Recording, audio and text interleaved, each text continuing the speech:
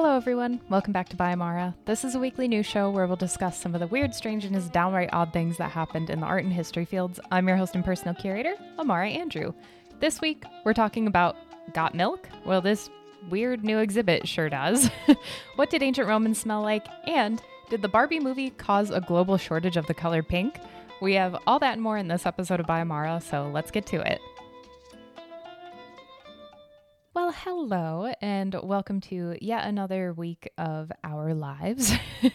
This is episode 36 of Biomara. It is crazy how we're almost to episode 50. We still have some time, but it's just crazy how quickly it has approached and is arriving. My little ear thing isn't on all the way. One sec. Okay, cool. So normally at this part of the show, I start with some updates. I don't have any about stories that we've talked about in the past. There are some reviews about Hannah Gadsby's, the exhibit that they co-curated with a couple other curators at the Brooklyn Museum. The exhibit is called It's Problematic. Let's just say the exhibit is causing quite a stir, not really necessarily for a good reason or for a bad reason. It just is. The art world seems very divided on how they feel about this specific exhibit, so I'm not going to go too into it, but I just wanted to bring attention to that because I think we talked about it in episode 29. I was coming at it more from a, hey, we need to make sure that, there are enough jobs for people in the art history field and everything, because that is a very big issue. But anyway, I digress. So there's that, I guess. I just addressed it, so have at it. Otherwise, personal life updates, not really much. It's just been a lot of work. It's funny because being in the Midwest where, you only have a couple months of nice weather, everybody's trying to cram as much in as possible in these nice weather months. And that includes like filming videos and stuff, which is my primary occupation. I do a bunch of other things, but that's like the main thing I do. So a lot of people are like, hey, let's record stuff. Like, let's go. So I'm like, I don't have enough time to be editing all of it. But anyway, I'm making it work. So blah, blah, blah. It's been a very collectible and art-filled week, which has been kind of fun. We got a new art piece called a Smork and Labbit. So you can look it up, or I'll have a photo up here for the video version of this. It is very cute. It's actually looking at me right over there, but I can't show you. I'm attached to all of this cord chaos. But it's very cute. It's a little rabbit that has a little cigarette and it's kind of like a little badass. It has 5 o'clock shadow. It's so cute. We got the red one and I absolutely love it. It's just very fun. It has a little booty hole in the back too. So it's really cool. Then I've never been to a flea market before. So this weekend we saw one. Well, we saw it when we were driving somewhere else and then it was like, oh, look, that's like a flea market right there. Or they have one on the weekend. So we ended up going. It was huge. I had no idea what to expect and it was really cool. We actually got an old movie editor. It's a Super 8 movie editor, so it edits 8mm film. It is so freaking cool. I think it's from the 60s. I couldn't find an exact date, but that's kind of what I'm guessing based on like the packaging and the style and everything. I also got 3 films for it. One was an old 1934 film, it looked like, or at least based upon a 34 film, and then a couple others, and they're just like really cute. So I don't know, I'm really enjoying it. I haven't actually used it or plugged it in because I'm worried about ruining it, but it's just a really cool like relic to have. So we have it on display now. So as a video editor, it's cool to have an old-timey video editor. We also went to a vintage baseball game, which was very interesting. They have it every year at this one specific location and it was very cool. They do old-timey like original baseball kind of rules, so you kind of have to like pay attention to follow along, but then after you go for a couple of years it's like, oh yeah, the first year they used to dress up actually too, which was fun. I don't know, I enjoyed that, but then they just kind of stopped, especially because you have trouble running in a costume and you don't really quite get into it. People really got into it. It was fun. I don't know, it's like a nice little summertime sort of activity. So anywho, I'm just blabbing. I don't really have much to report on personally. So I think with that, let's just get straight into the show.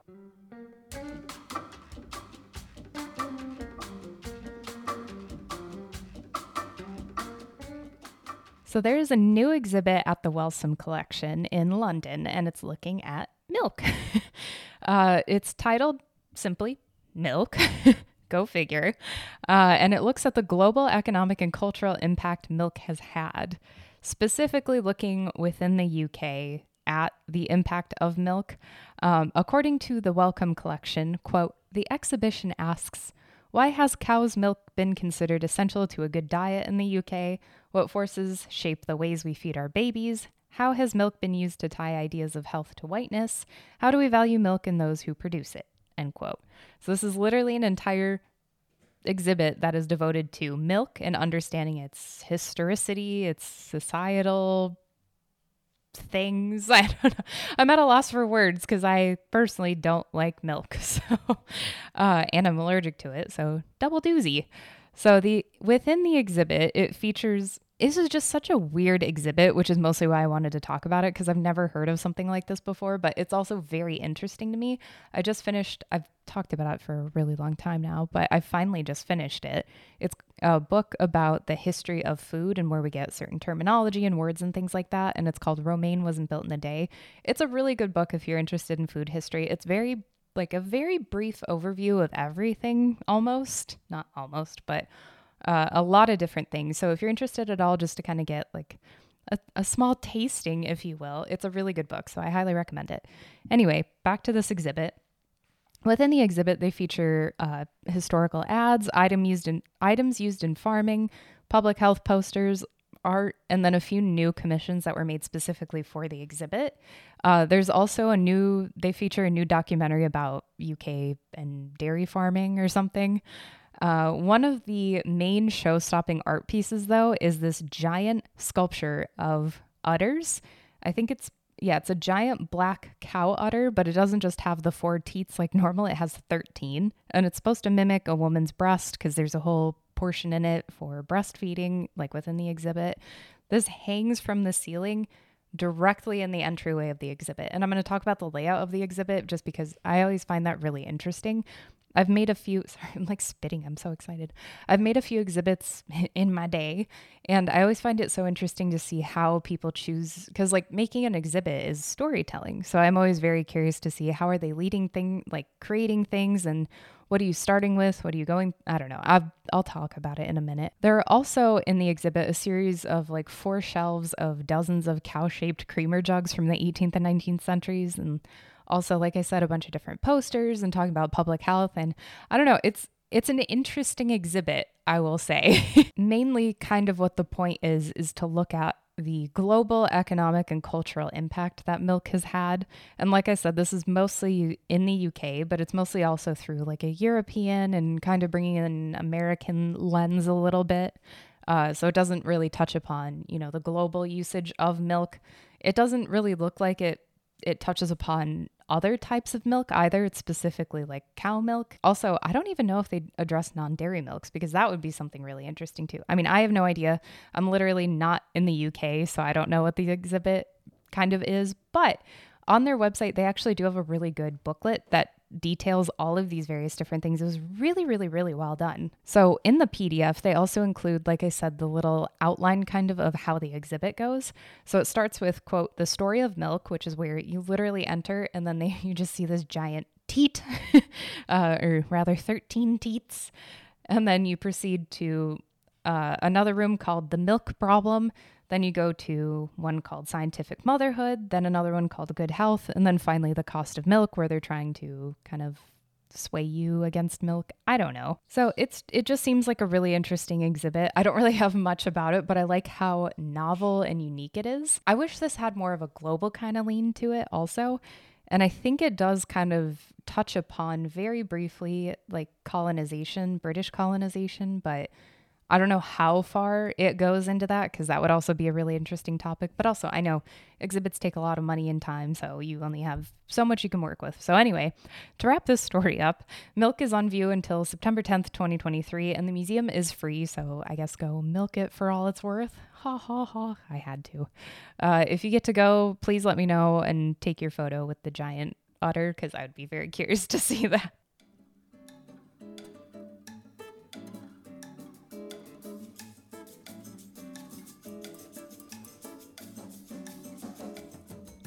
So today I am asking the question that I'm sure we all are wondering. What did ancient Romans smell like? Well, a perfume bottle found at Carmona might hold the answer. Recently, researchers published the results of their research after they found a solid mass in a Roman tomb located in Carmona in the province of Seville in Spain. I almost said Italy. I said Italy again, and I was trying this again, but whatever. Now you know my secrets. And they found this in 2019, but, academia, blah, blah, blah, takes a while, so this is just published now. So they found this really cool looking rock crystal ointment jar, and it is called, bear with me, it's called an unguentarium. Unguentarium. We'll say unguentarium. I listened to it too before this just so I didn't make an ass of myself, and here we are. So they found this unguentarium, and it was sealed with a dolomite stopper, and it was filled with this solid substance, like I said, which the researchers believed to be perfume. The jar was found within an egg-shaped lead urn that was stored in a niche in a wall that also, within the jar, it also contained cremated bones, organic remains of a cloth bag, 3 amber beads, and then this unguentarium.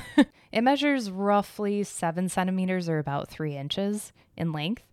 And apparently, according to these researchers, quartz jars were items of great luxury, and even the dolomite stopper in it too was really unique to have. So this itself, that it even exists, is really cool. The fact that it's in this container is even more amazing, and then to have the dolomite stopper, like all of it together is just very unique. It also has these little handles on the side, which is really cute, and it's kind of like a test tube almost kind of shape, but like a little thicker. So Carmona was one of the major cities in Baetica, which was a Roman province in the south of Hispania in the 1st and 2nd centuries CE. This was a central hub for Roman life. So there are a ton of different ruins, a lot of different buildings that are still there to this day. So that's why all these researchers are like excavating there. For the lead urn, so the lead urn was the main primary housing, and then this little unguentarium was found inside. That is like my new favorite word now. But anyway, for the lead urn, researchers used X-ray diffraction, infrared spectroscopy, and gas chromatography mass spectrometry to reveal that the substance within the jar contains hydrocarbons, sesquiterpenes, naturally found in plants and insects, and a vegetable fat. And yes, I am not a scientist. I do not pretend to be one. So those are a lot of big fancy words for they ran some tests and they found some stuff inside this vessel. So you're probably like, can you just shut up and get to what the scent is now? So the scent is patchouli, possibly. It's not 100% known, but researchers are guessing heavily and strongly that it was indeed patchouli within this vessel. Perfume was used widely in ancient societies in ancient Rome, like not only for ceremonial purposes, but also for funerals and then just for everyday use. So patchouli was probably the essence that was used. Pliny even wrote about the preparation of perfumes. And according to certain sources in ancient Rome, the oils that were most frequently used to make perfumes were extracted from sesame, hot radish, almonds, and oil from unripe olives. And as I stated before too, this is a very rare find. However, there have been similar findings, like a small metal bottle containing cream that was made from animal fat, and that was found in London. There were also, though, other glass unguentaria, so plural, containing fat-based extracts unearthed in Naples also. So this is still a really cool find, but there have been a couple other things that have been found that are kind of in a similar vein. I'm always so curious what the past smelled like. I think a really long time ago in one of the episodes, we talked about the food that was found at the Colosseum, like within the sewers and everything. And that was really neat to know. I'm always just curious what the smells are like. And I mean, you can always think about like in the Victorian age in London and how, people would write about how awful the stench is, where you kind of think, well, yeah, it probably already smelled bad. But then if people were really writing about it all the time, it was probably horrific. I don't know. I always think about that. I think it's really fun. This story made me think of when I was a kid. So my mom and I lived in Arizona because I was born and raised there, but my mom's family was from here. So sometimes we would come back and visit for Christmas or whatever, just for fun, I guess. And one of the times we went to the Field Museum. Field Museum is problematic in and of its own self, but I'm not going into that right now. But when I was little, I was maybe 6 or 7, they had an exhibit about, it was when Sue was found, Sue the T-Rex, and uncovered, and it was this whole big thing.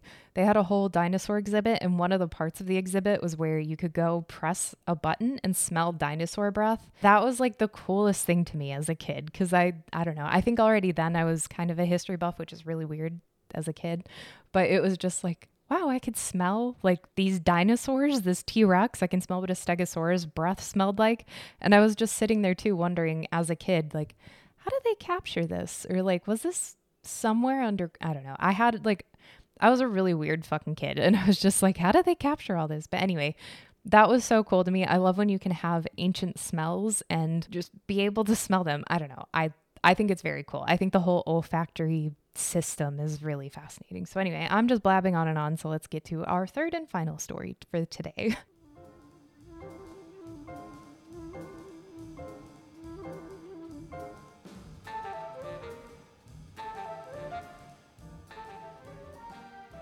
So speaking of childhood memories, we are now going to talk about the Barbie movie. And yes, I personally am excited to see it. I love Margot Robbie.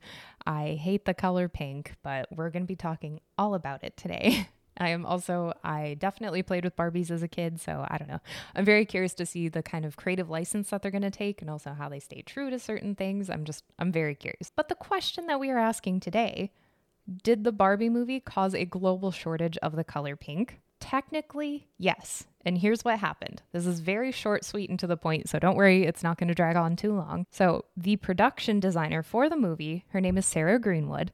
She had an interview with Architectural Digest. This is where it originally came from, this whole idea. In the interview, Greenwood stated that during construction, they had to use a shit ton of pink. Obviously, because that is basically Barbie's hoe.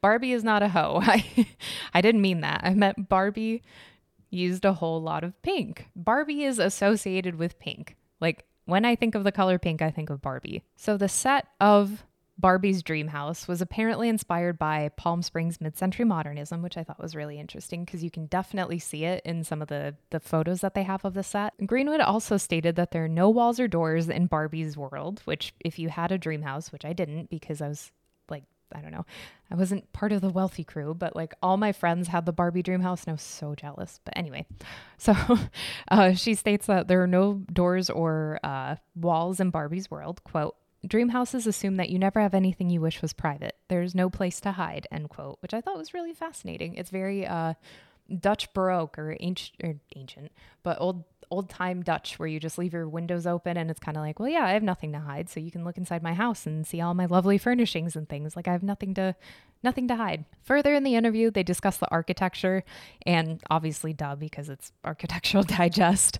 But then at the bottom, literally the last sentence of the article, Greenwood talks about the use of pink. She stated, quote, I wanted the pinks to be very bright and everything to be almost too much, end quote, which it looks like it. So job well done. And then she states that they caused an international run on the fluorescent shade of Roscoe paint. Roscoe is a paint company. And she said, quote, the world ran out of pink, end quote. So I said at the top that this is technically true. Here's why. We're getting to it. I promise there is a payoff. There is something, I promise. In an article then in the LA Times, the vice president of global marketing for Roscoe clarified, a little matter-of-factly, I might add, clarified that the company did in fact run out of this particular shade of fluorescent pink, but it already had less than normal in 2022 when Barbie was under production. Obviously, as we are finding out now in 2023, when this is being filmed, the pandemic has caused major supply chain issues in basically every single sector. It's been absolute chaos and really terrible. So Roscoe was one of the companies, obviously, that has had this sort of supply chain issue. This was also exacerbated because Roscoe was still recovering from the deep freeze in Texas in 2021, which ruined most of their supplies that they used to make paint. So already they were having supply chain issues because of the pandemic. And then with this freeze, it was like, okay, well, everything we had is now destroyed. The VP then states that, quote, there was this shortage and then we gave them everything we could. I don't know they can claim credit, end quote. So I was like, a little aggressive. I mean, even if it's true, it's kind of like, well, you're getting free. I don't know. It felt a little unnecessarily mean, but that's fine. I mean, I don't give a fuck. It doesn't matter to me. So technically, the production of Barbie wasn't the sole cause for the company to run out of paint, but I would argue that the small amount that they did have had to go to the Barbie movie or was purchased by the production crew for the Barbie movie. So technically they did cause a shortage of this color because it was then not available through the company. So I don't know. I'll let you battle it out in the comments. Leave me out of it. I don't care. I'm just the messenger. I hate pink personally, so you can fucking have it for all I care. So let me know in the comments below. Do you think that the Barbie production caused it, or do you think it was just the Roscoe paint and it was just like, well, this is just what we have. So let me know. Oh my God, I just had a terrible thought. What if, because the movie is coming out in a couple months, what if everything now is going to be bright pink? Oh my God, no. I hate pink so much. Oh God.